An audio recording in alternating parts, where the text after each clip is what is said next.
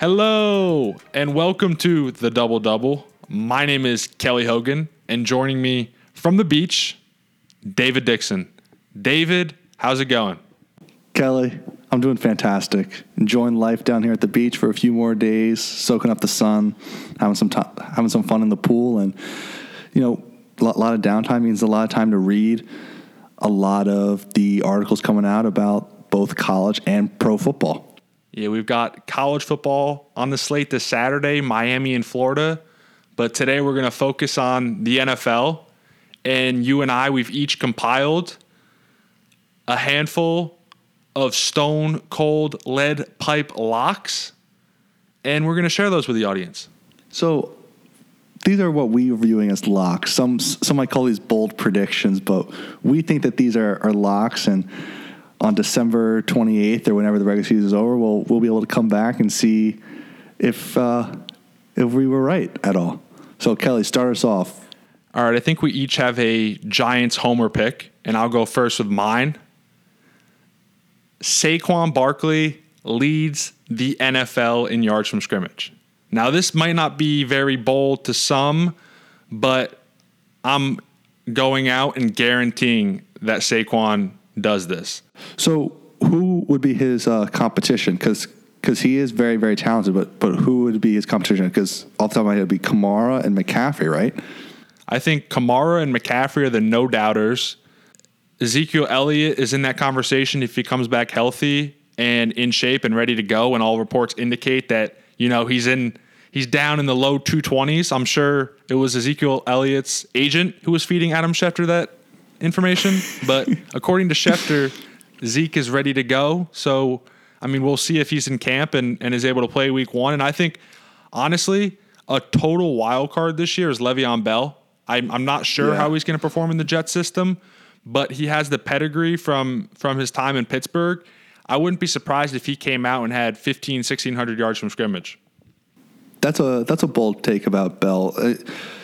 We'll see. I'm interested to see how Gase uses him, but going back to what you said about Zeke is in Cabo working out. So for those who don't know, he's holding out. He's trying to get a new deal, and he's spending his time away from the team in Cabo, Mexico. Have you ever heard of Cabo as like the place where people go to really get in great shape?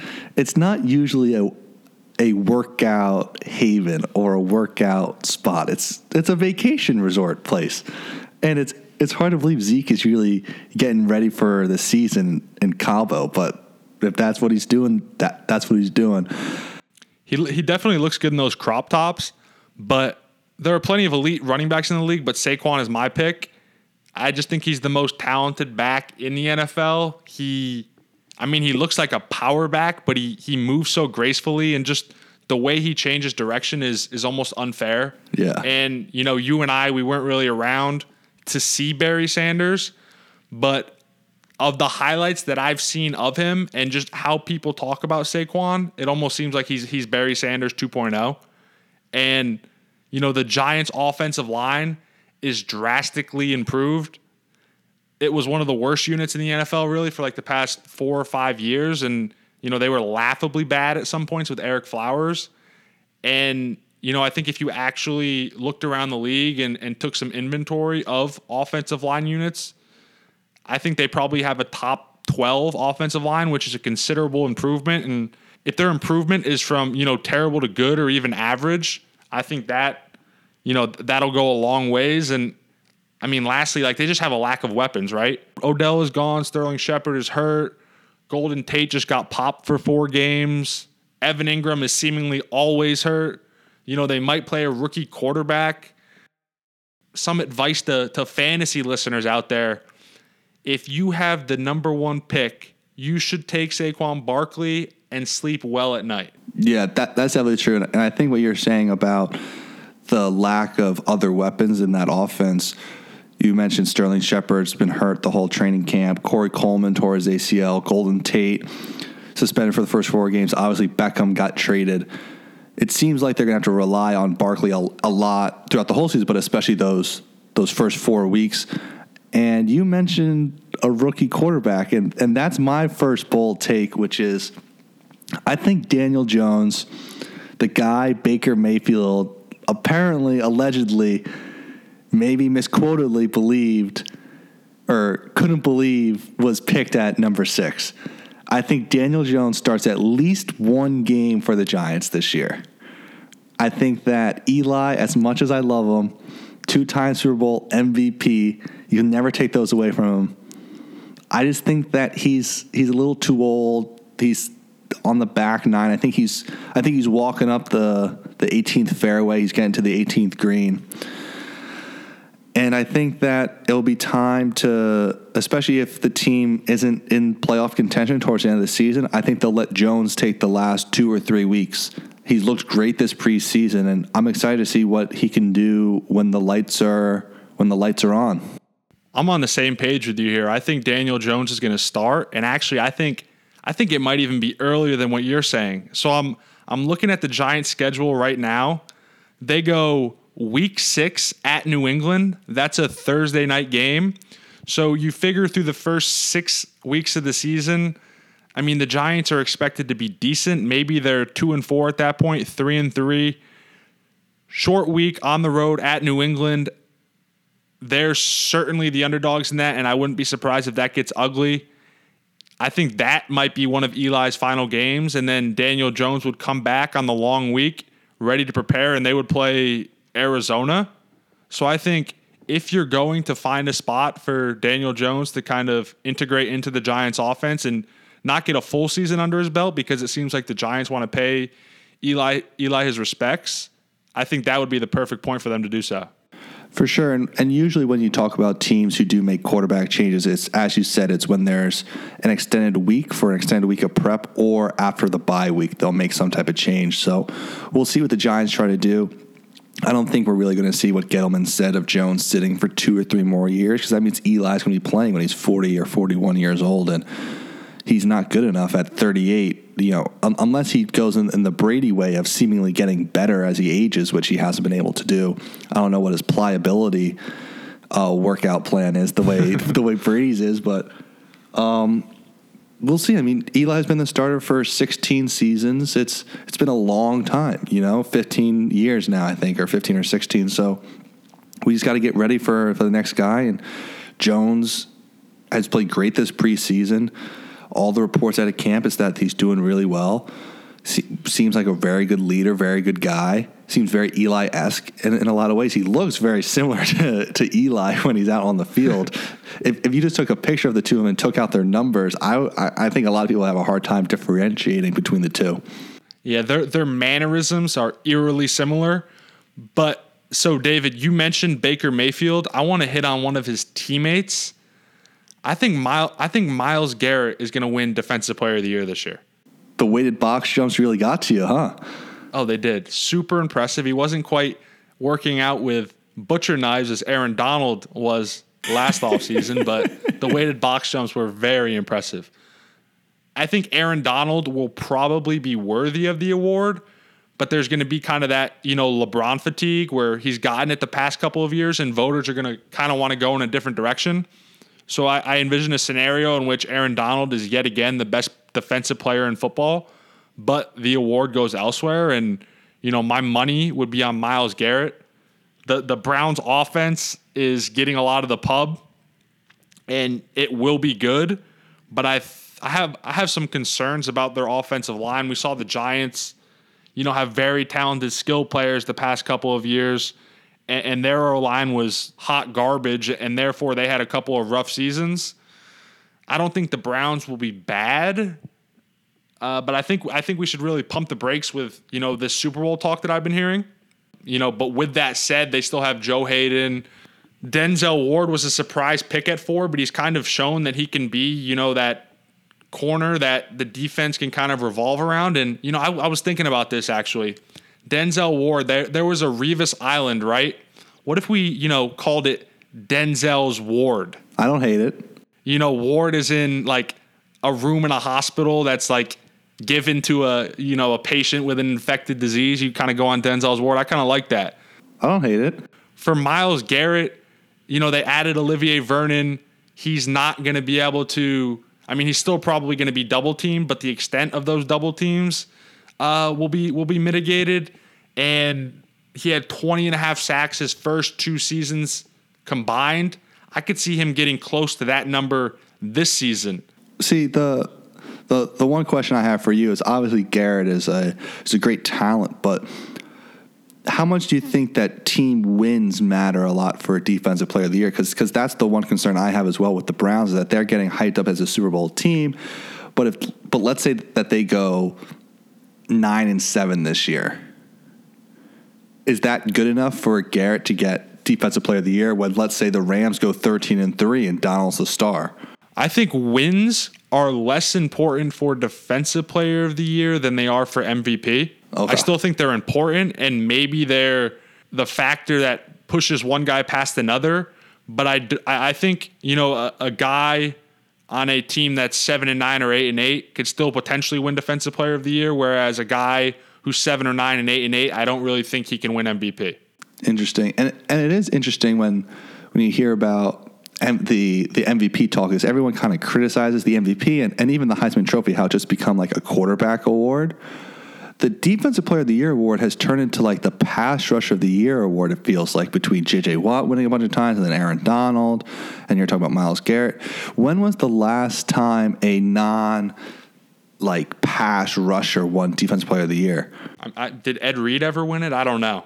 That's a good question, because I agree with you. It's been the guys in the J.J. Watt molds, and I don't know if Von Miller's ever won one, but if Myles Garrett didn't win it this year, Von Miller might be a pick.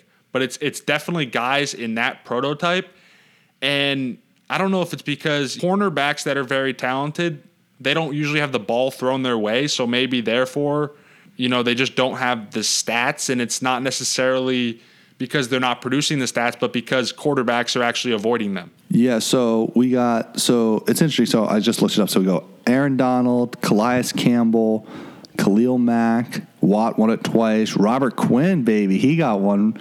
J.J. Watt. So the last one, if you don't want to count Clay Matthews as a pass rusher, because he was 2010, was Charles Woodson in 2009. So almost 10 years now of just pass rushers winning that award. And I think that's really interesting to keep an eye on going forward, because maybe we think it's going to be Myles Garrett, but maybe it's a team who surprises this year and goes 12-4 the way that Jacksonville team did in 2017, and it's the best pass rusher on that team who has 18 sacks or something like that. Yeah, and you said Khalil Mack won it a couple years ago. He easily could have won it last year as well. He had a phenomenal season. For sure. And if the Bears are really good again this year, you could see Khalil Mack getting a lot of acclaim again, and maybe people wondering, what is John Gruden really knowing what he's doing? But that's a podcast for another day. So my second prediction, I want to keep it in the division, and I want to talk about the Baltimore Ravens and Lamar Jackson. I'm not a Jackson guy. Don't have a lot of faith in him. That the Chargers playoff game last year really just, I think, showed a lot of his weaknesses of just throwing the football. My hot take or bold prediction is that Lamar Jackson will not start more than 12 games this year. He will start less than 12 games this year due to injury and poor performance. I think he'll miss a lot of games. Interesting. So you think he's going to both be injury prone and he's not going to play well while he's on the field? I just think that there's almost a whole season of tape out on him. A lot of time for those defensive coordinators around the league to digest it and put together game plans to stop him from really running. He's a dynamic runner, but I think there's ways to limit that. And he hasn't been able to prove that he can really throw the ball. And I think I was talking to my dad about this. I'll give my dad the credit. I think he was saying that it's brilliant because Harbaugh kind of has been on the hot seat the last couple of years. Everyone's like, oh, maybe John Harbaugh, his time's to go. And we always got kind of an out because Flacco was so weak. Well, now he's starting Lamar Jackson going all in on Jackson. He could always say, hey, if this Jackson thing doesn't go well, I didn't have a guy who could complete a pass. I still don't have a quarterback. And so maybe this is John Harbaugh trying to keep his job. Or not keep his job, but extend his run in Baltimore if he's able to prove that he doesn't have a great quarterback. David, you know Warren Sharp, right? Of course. I was reading, for those who don't know, he's probably one of the most respected people in football, NFL analytics.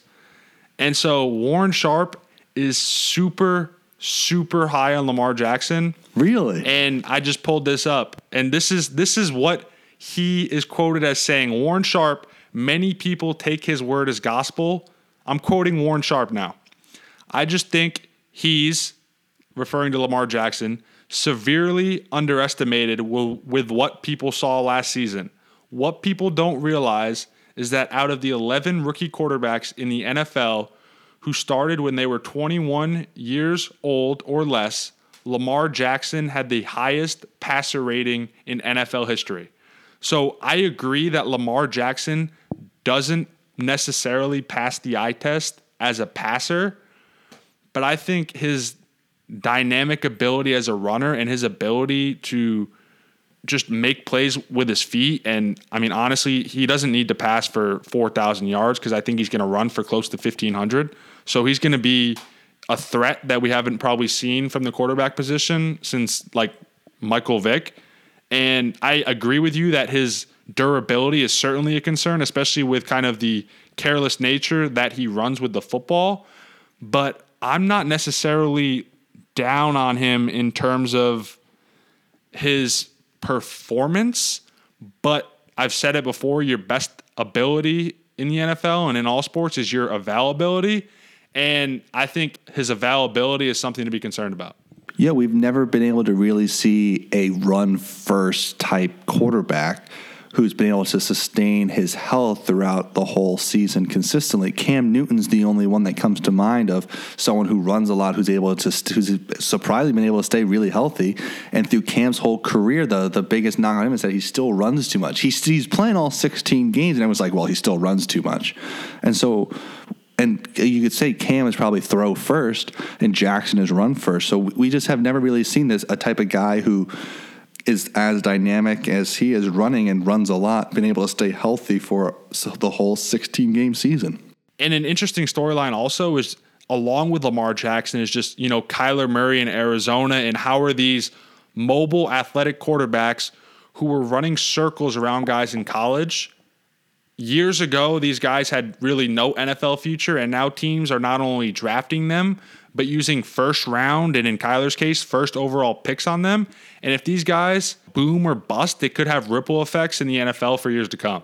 For sure. And it'll be interesting to see, because Harbaugh is such a good coach that you want to believe him. It's like, well, he picked him, so he's got to be right about him. But there's just parts about it that, maybe for those games that he's in, they go 9-1. But if you're going to miss 5 games, okay, but you win 9 games with him. I would be surprised by that, but as you said, I think the biggest issue is just lack of accuracy passing and his seemingly injury proneness.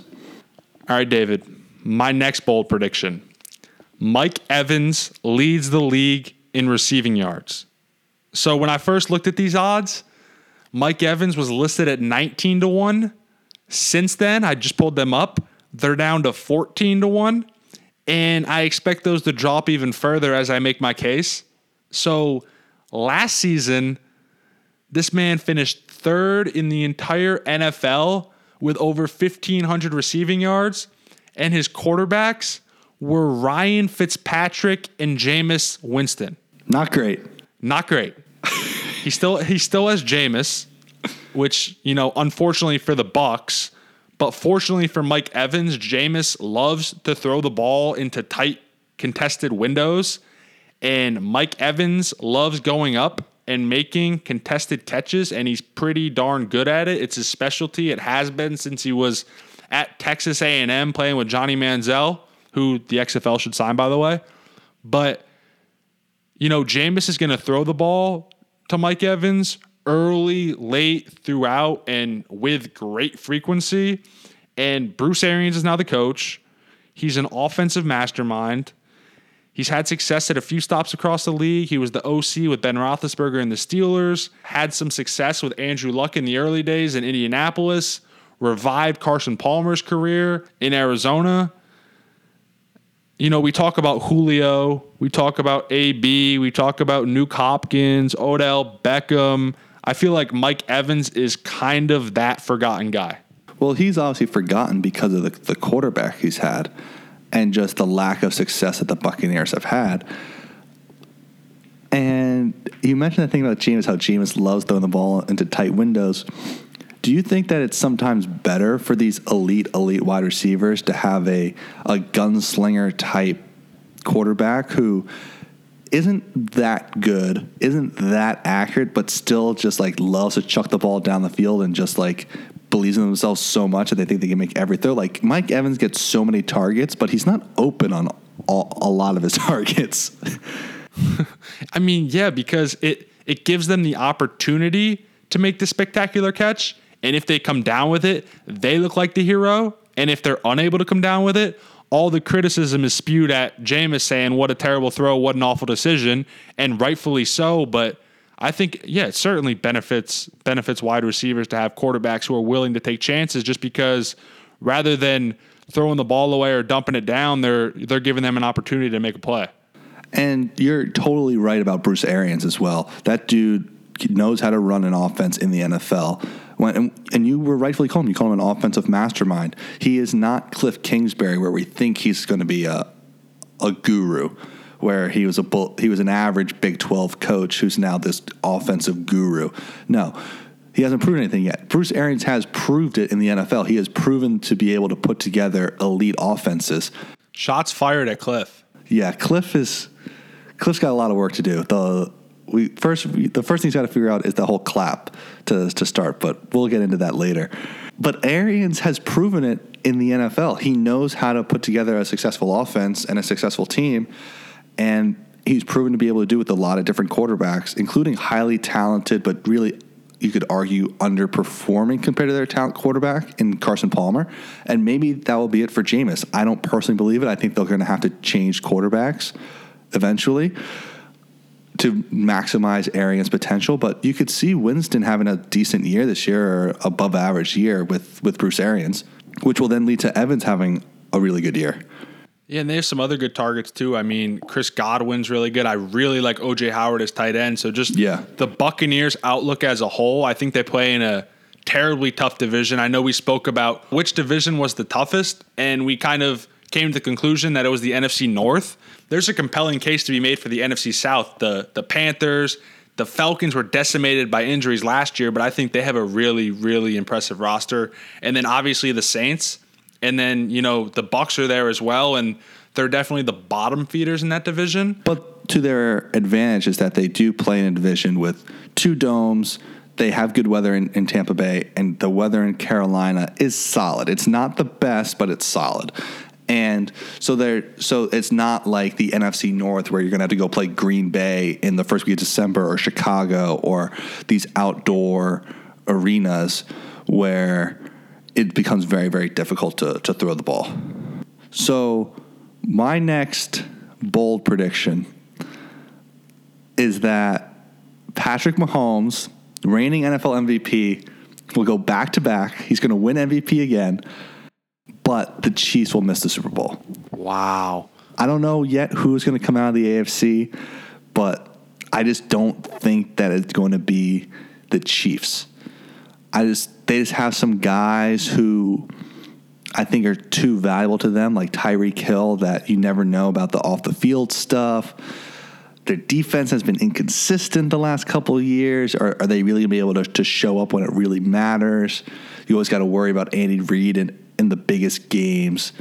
But Mahomes is a baller, and he's so insanely talented, and the weapons he still has, and Reid is such a good coach.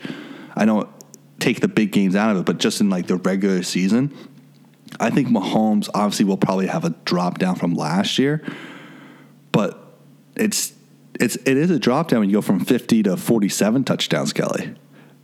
And I think he's still going to throw a lot of touchdowns. The season he put up last year, unfortunately, the only way he can really go is down, because he put up one of the best seasons in the history of the NFL. The Chiefs are certainly among the favorites, and you mentioned Andy Reid. The dude's been around the block for what seems like forever. I would love for him to get a Super Bowl ring, but I think I agree with you. I think the Chiefs have all of the punch in the world on offense, and Patrick Mahomes, and that offense, even without Kareem Hunt and Tyreek Hill, take him or leave him, that defense kind of concerns me. And they made a move for Frank Clark this offseason, and because they felt like they needed to solidify that pass rush. But you can score, 45 points, but if you're giving up 51 points to the Rams on Monday Night Football, you're not going to win a lot of games. Yeah, and it was and the Patriots proved it when the Patriots needed points. Brady was able to take the ball down the field and methodically drive them down the field. And I think that's also the next stage in the development for Mahomes is that he showed he had an unbelievable drive in that Patriots game I just mentioned, AFC Championship, driving down the field to be able to kick the field goal to send it into overtime, and the drive before that to score the touchdown. But I think that the next stage is he's such a big play guy right now. I think as he improves, he's always going to have the big play, but I think just his command of a drive will get a lot better too. It's already good, but I think it's going to get closer to that elite level of he'll be able to just sustain drives throughout the whole season and become like one of the best, truly like the best quarterback in the NFL. Because I think right now he's probably in the top 6, but I think after this year he will be number 1. He can only improve. Like his numbers will go down, but the game will become easier to him.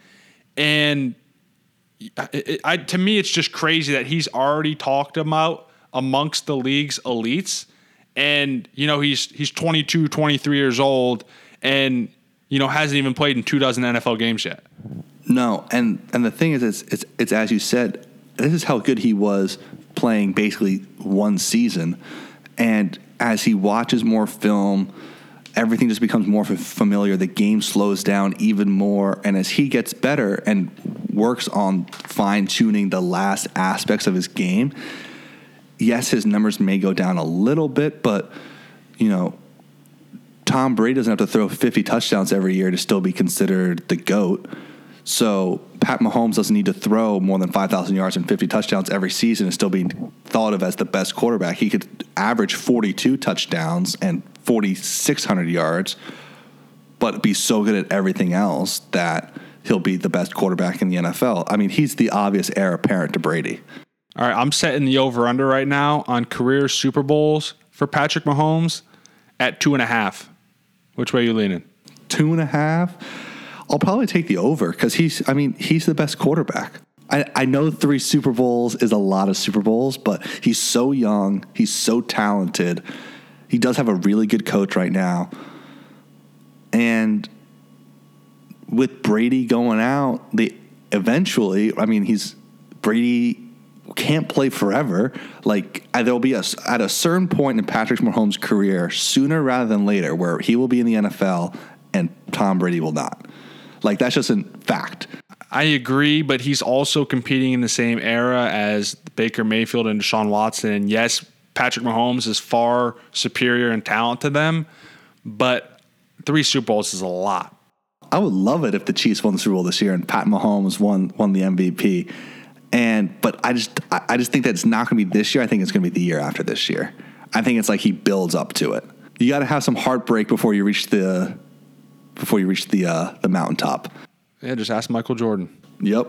All right, Dave, this is by far my boldest prediction, but I believe it in my core. The Tennessee Titans will make the playoffs, and their starting quarterback will be Ryan Tannehill. So you're saying that Tannehill will replace Mariota? I loved Marcus Mariota in college. I did. I loved his size. I loved his speed, his athleticism, the accuracy. I thought he was a total package. And he really hasn't translated into the NFL. He's constantly getting hurt. He's always missing games. And, it sounds terrible, but quite frankly, I expect him to get hurt again this season. His starting left tackle is out the first 4 games of the year. Taylor Lewan tested positive for something and then posted a heartfelt apology on Twitter, as most seem to do. But I expect Mariota to go down, and when he does, I expect Tannehill to step up and prove that he's just better than Marcus Mariota. Like, when Tannehill was surrounded by decent talent in Miami, don't get me wrong, I'm not a Ryan Tannehill apologist, but he was respectable over a 2-year period. He threw for more than 4,000 yards and had a 2-to-1 touchdown to interception ratio. So, I think in the right situation, under the right circumstances, Ryan Tannehill with that roster could be pretty dangerous. But is Tennessee that talented to bring out the best in Ryan Tannehill? Let's go through the roster real quick. Okay. Running backs. We got Derrick Henry. Dion Lewis. Okay. I like Lewis a lot. Yeah. Corey Davis has been an underachieving wide receiver so far. I'll give you that, but I think he's very talented. Taywan Taylor, like, all right. That's an underwhelming receiving core. But Delaney Walker is one of the more underrated tight ends in the NFL. Very true. They have a decent offensive line, even with the loss of Taylor Lewan. And when he comes back, and if he's playing like the Taylor Lewan whatever he was on, good luck with that. And then defensively, Jarrell Casey, he's a poor man's Aaron Donald. Like, he's a very, very solid nose tackle, and he's, made Pro Bowls, made All-Pro teams. So he's nothing to sneeze at. And they signed Cameron Wake. That's a pro's pro, Dave. He's getting old, but he's very productive. So, dude, and then the secondary is absolutely loaded. Logan Ryan, Kenny Vaccaro, Malcolm Butler, Kenny Byard might be he's the highest paid safety in football. He might be one of the better defensive secondary players in the NFL. So I think the Titans roster is kind of overlooked just because people are so sour on Marcus Mariota. So they're definitely in the right division because, as you said, their defense is really good. They're definitely in the right division because Jacksonville, you never really know about them. Indianapolis, Andrew Luck is missing the whole preseason, so there's always something going on with him. Like, if Luck is playing, you're like, all right, you can pencil them in to make the playoffs. But if Luck is not the same guy or misses some games, it's already proven Indianapolis is a completely different team. And the Houston will probably make the playoffs. So there's definitely room for Tennessee. My concern, as you're saying, about Tannehill and really scoring enough points is also to do with Mike Vrabel. Is Vrabel the type of coach who can kind of let these, like, bring out the best in his quarterbacks? It seems like he's more of a defensive guy, obviously, because he was a linebacker, but it seems like he wants his guys to be game managers right now. And if Tannehill can be a great game manager and a better game manager than Mariota, they could probably make the playoffs, and I think you'll be right. But I just don't see it at that quarterback position for them right now. I think they'll be very talented and on the verge. I think they'll be in a lot of games, but I think it's the old question of they can stay in games with their quarterback and be great playing with the lead, but they won't be able to come from behind because they won't trust their quarterbacks enough to go out and win the game. Their quarterbacks will be trying not to lose the game. I agree with that. They're going to have to play a certain brand of football because they cannot afford to fall behind, 2 or 3 touchdowns like Kansas City could do and, recover. But just in terms of offseason acquisitions that flew under the radar, Ryan Tannehill to the Titans, that's a terrific insurance policy for the Titans at quarterback. And, like I said, I expect Tennessee to make the playoffs, and I expect Ryan Tannehill to take the throne from Marcus Mariota, possibly due to injury, because we know Marcus Mariota is going to get hurt. But even if Mariota doesn't get hurt, I just think Ryan Tannehill is the better player. And, that will come to show over the course of the season, and things will stagnate with that offense as they have done over the first 4 or 5 years of Marcus Mariota's career. They will give the guy with some, reps and some solid experience under his belt an opportunity. I think Ryan Tannehill makes the most of that opportunity. You may definitely be right that Tannehill's a better player, so maybe it won't even matter if Mariota gets hurt or not, and they just play the better player. But so my next prediction has nothing to do with the on-the-field game itself. It has to do with ESPN and its Monday Night Football broadcast team. I think that at the end of the season, they're going to reshuffle it again. It seems like every year it's a lock that ESPN tries something new with their Monday Night Football, whether it's a new person in the booth, whether it's Jason Witten or the Booger Mobile for Booger McFarland that turned out to not be that great, as he would obviously block the view of the people who pay thousands of dollars for those very close seats. I think they're going to try to change it up. I don't know how this season's going to go. They obviously lost Jason Witten. I think Booger's going to be in the booth, right? And they're just going to try something else next year. Well, maybe it'll be Peyton Manning. Maybe it'll be Ray Lewis. Maybe it'll be Eli. Who knows? But I think that eventually, because they're definitely trying to compete with the NBC crew of Collinsworth and Al Michaels and the Jim Nance, Tony Romo crew. I do think that they're a little. Where do you rank them with the Joe Buck Troy Aikman duo? Are they solidly in fourth, or do they have a case for third? I had always had Al Michaels and Chris Collinsworth at the top, and then Tony Romo came into the fold, and he leapfrogged them. And now I got Jim Nance and Tony Romo sitting on the top, followed by Al Michaels and Chris Collinsworth. I think Joe Buck and Troy Aikman are fine. I enjoy Kevin Burkhardt and Charles Davis. But you mentioned some interesting names with ESPN. How cool would it be if pick anyone for play-by-play, but if they got Eli and Peyton in the booth, and then all of a sudden you're watching Monday Night Football with the Manning brothers and, I mean, heck, Sean McDonough, or bring back Mike Tirico, that'd be a ton of fun. That would be a ton of fun. Tirico would be impossible because he works at NBC, but I totally get what you're saying. And I do think that if they added a quarterback like Peyton or Eli, it would show that what Romo does is really unique to NFL quarterbacks, but not as incredible as we think it is in terms of seeing the play and being able to predict it. Because Peyton Manning could definitely predict it at the same rate as Tony Romo, right? Peyton Manning watched so much film and is a better player than Romo. He probably could do the same thing. Eli, I'm not so sure. When Tony Romo predicts plays, I actually really, really enjoy that. Some people get irritated and are like, I just want to watch the game and enjoy it. I think him predicting what's going to happen before it even happens is almost more impressive than whatever takes place on the field. Yeah, because, I mean, we're all, when we're watching the game, we're like, what do you think is going to happen? Oh, they're going to throw it to this guy, or they're going to run the ball. Like, what would you do on 3rd and 2? But Romo just says, this is what I would do, but here's what they're lined up in. Here's what they're doing. In the AFC Championship game, he goes like, watch Edelman. He's got Edelman for Brady. He's going to throw to Edelman coming over the middle. And guess what he did? Edelman over the middle. And that stuff is really cool. That'll do it for this episode of the Double Double. Thank you, everyone, for listening. If you wouldn't mind, please subscribe, rate, and review on iTunes. 5 stars would be much appreciated.